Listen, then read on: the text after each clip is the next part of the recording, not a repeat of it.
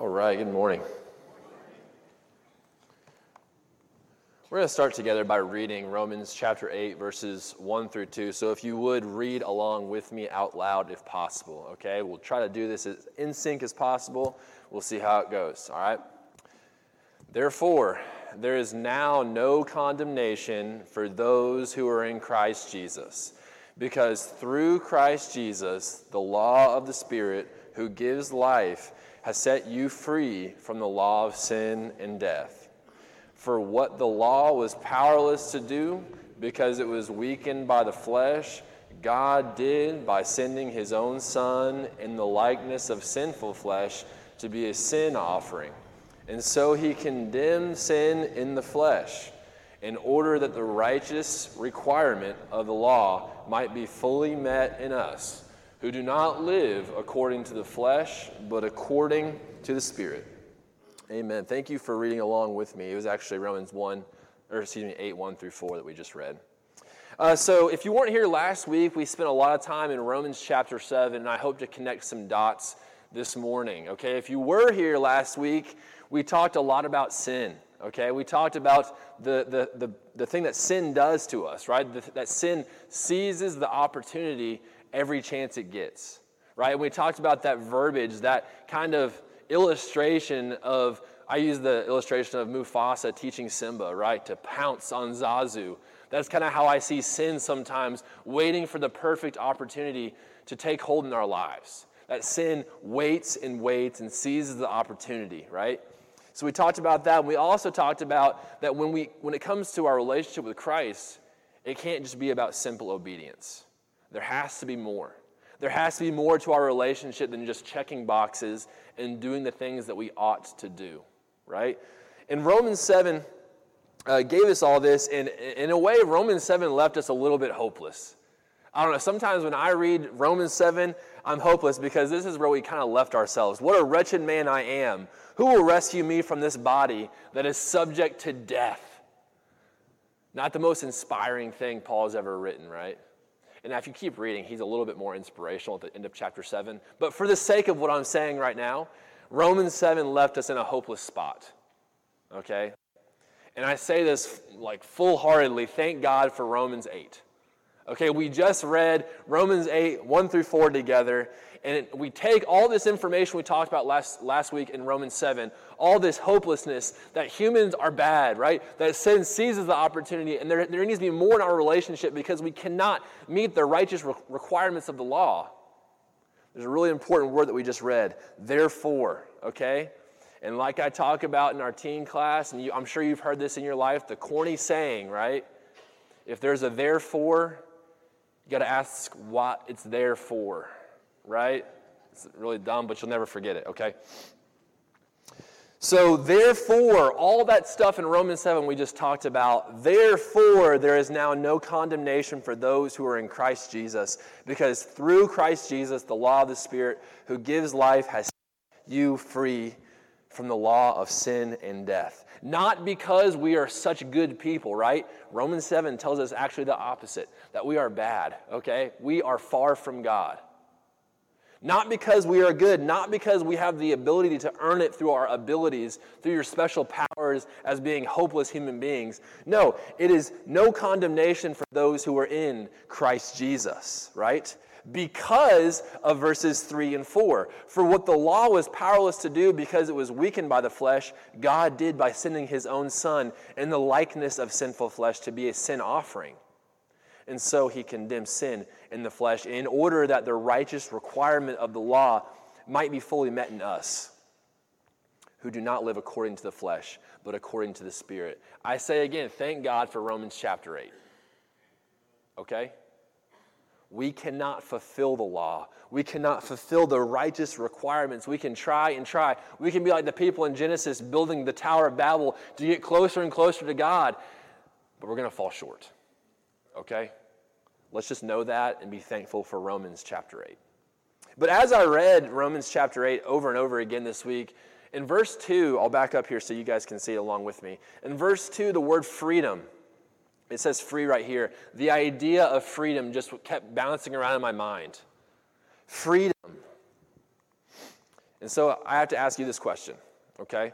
Has there ever been a time that you felt free to try something new? I want to have this idea of freedom together this morning, okay? We read about Romans 8 and the freedom that we find in Christ, but I want to kind of capsulize this idea of freedom in our minds. Have you ever tried something new, felt the freedom to try something new in your life? Think about that. For me, when I went to college, I felt very free to try Reese's Puffs for the first time. If you've never had Reese's Puffs, I urge you to go try some, okay? Growing up, we did not have sugary cereal in my house. You know, it was, we just ate oatmeal and grits and stuff. Instant oatmeal and grits for that, you know. But I got to college, and I was in Walmart getting groceries, you know, and I walked out of the cereal aisle, and there were Reese's Puffs right there. I said, you know what? I think it's time. All the commercials made it look so good, and man, those commercials were right. To this day, actually, if you go to my house, there's a box of Reese's Puffs up in the pantry. Michelle actually had to buy them for me because I'm kind of, you know, I don't want to like give myself good things sometimes. So she got them for me, and every now and then for dessert, it's not breakfast, okay? It's dessert. I have some Reese's Puffs. But I bring that up because during that time, I was doing several different things where I was like, well, it's 1 a.m. I think I can go to Taco Bell. No one's going to stop me, right?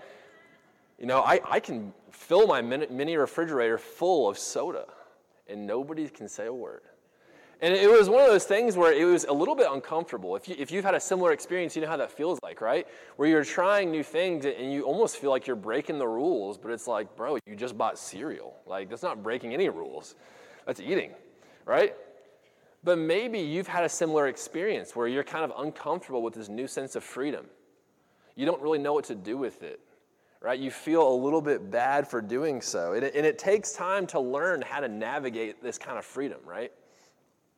And so I want you to have this idea in your mind because I think this brings us back to Romans chapter 8, at least for me in my Christian walk, okay? This idea of freedom is really, really hard to sit with when you read Romans chapter 8.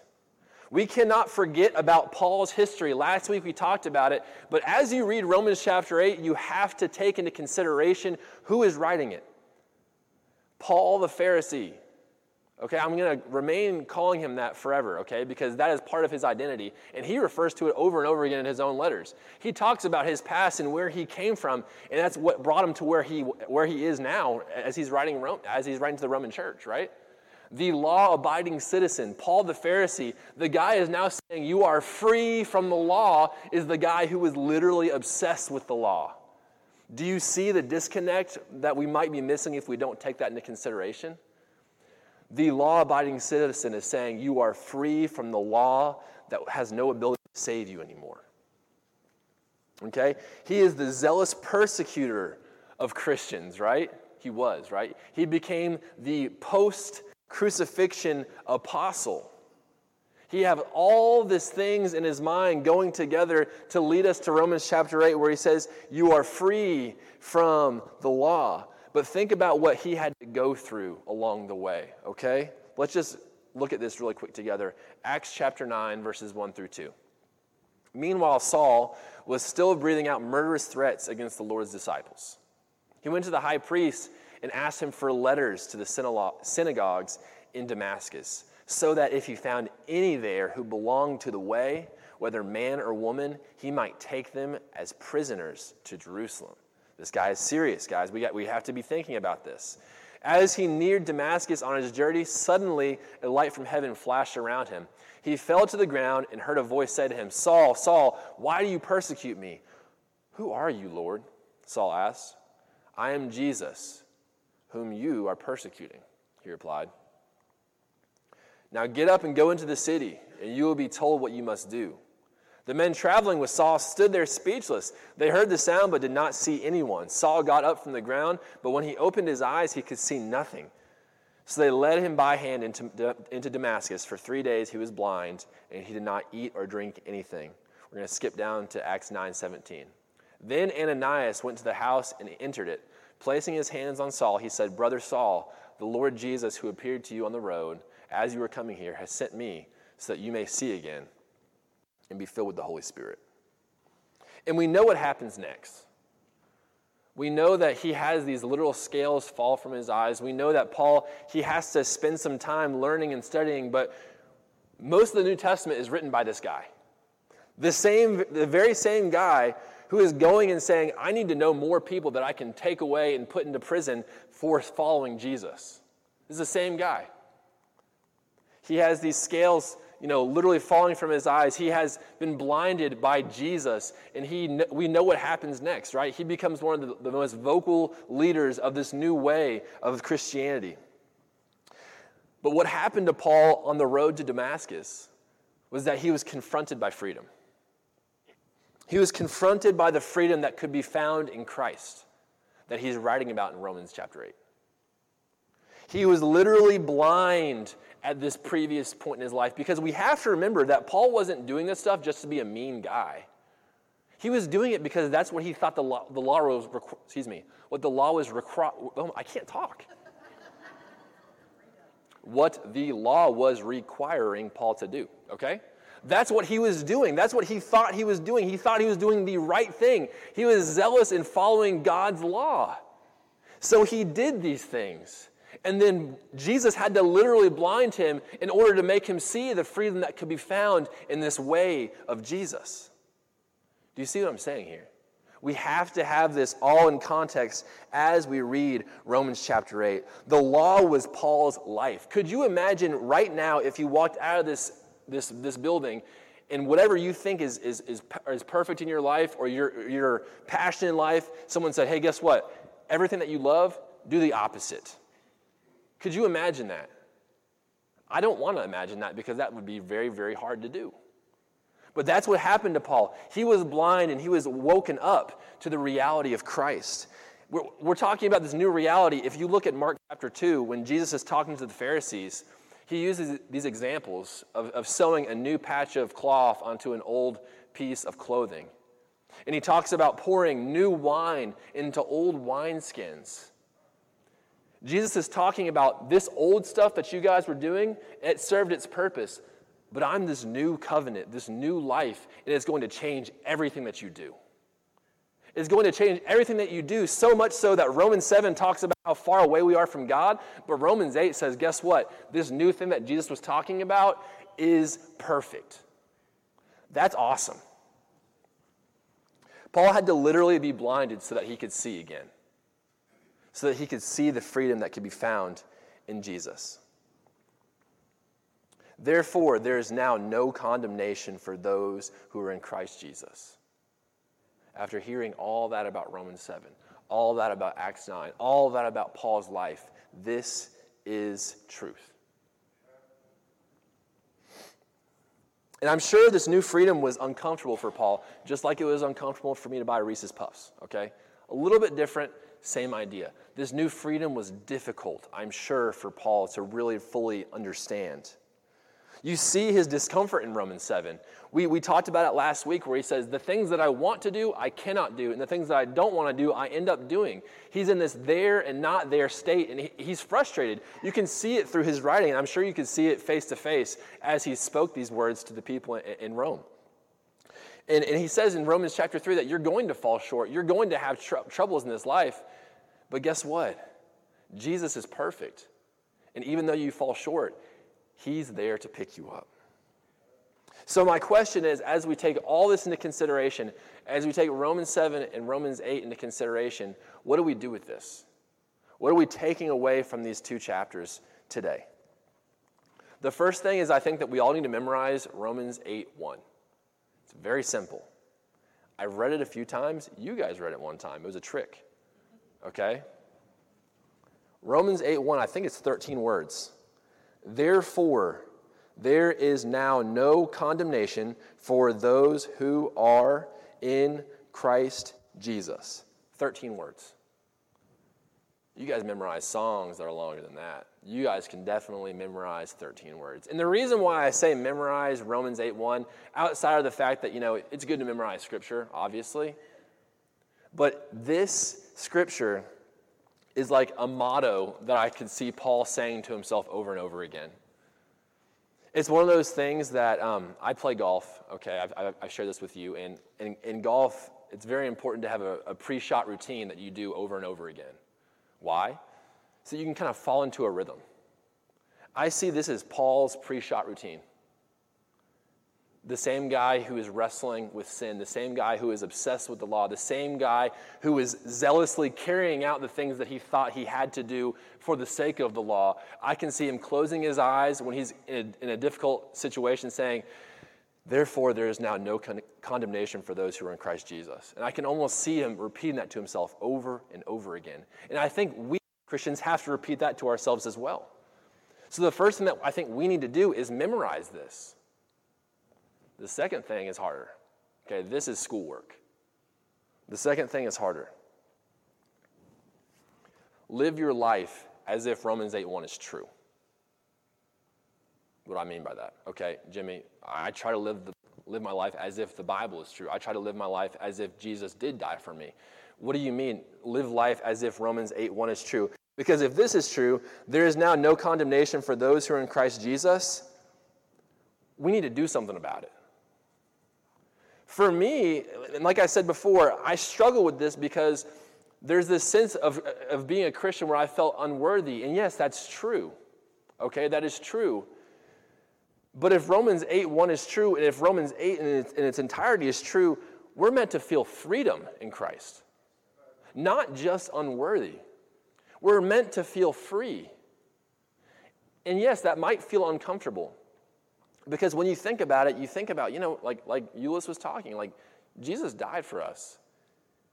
And I don't want to dwell on that because that's hard to think about.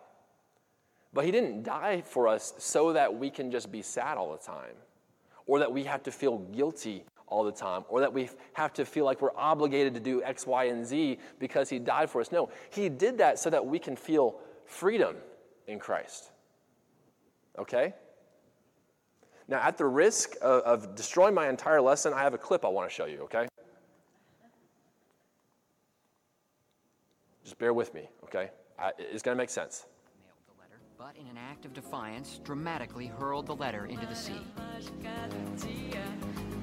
This proved a more difficult dramatic gesture than he'd anticipated.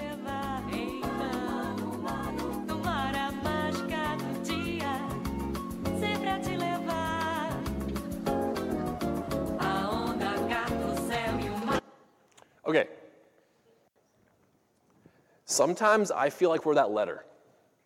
And God is Will Arnett trying to throw us out into the world saying, Jesus died for you, you are free, now go do something about it. But we keep falling back and saying, no, I got to get myself right first. How many of you have ever said that before? I have.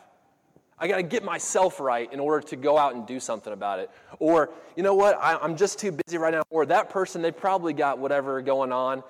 They're probably fine.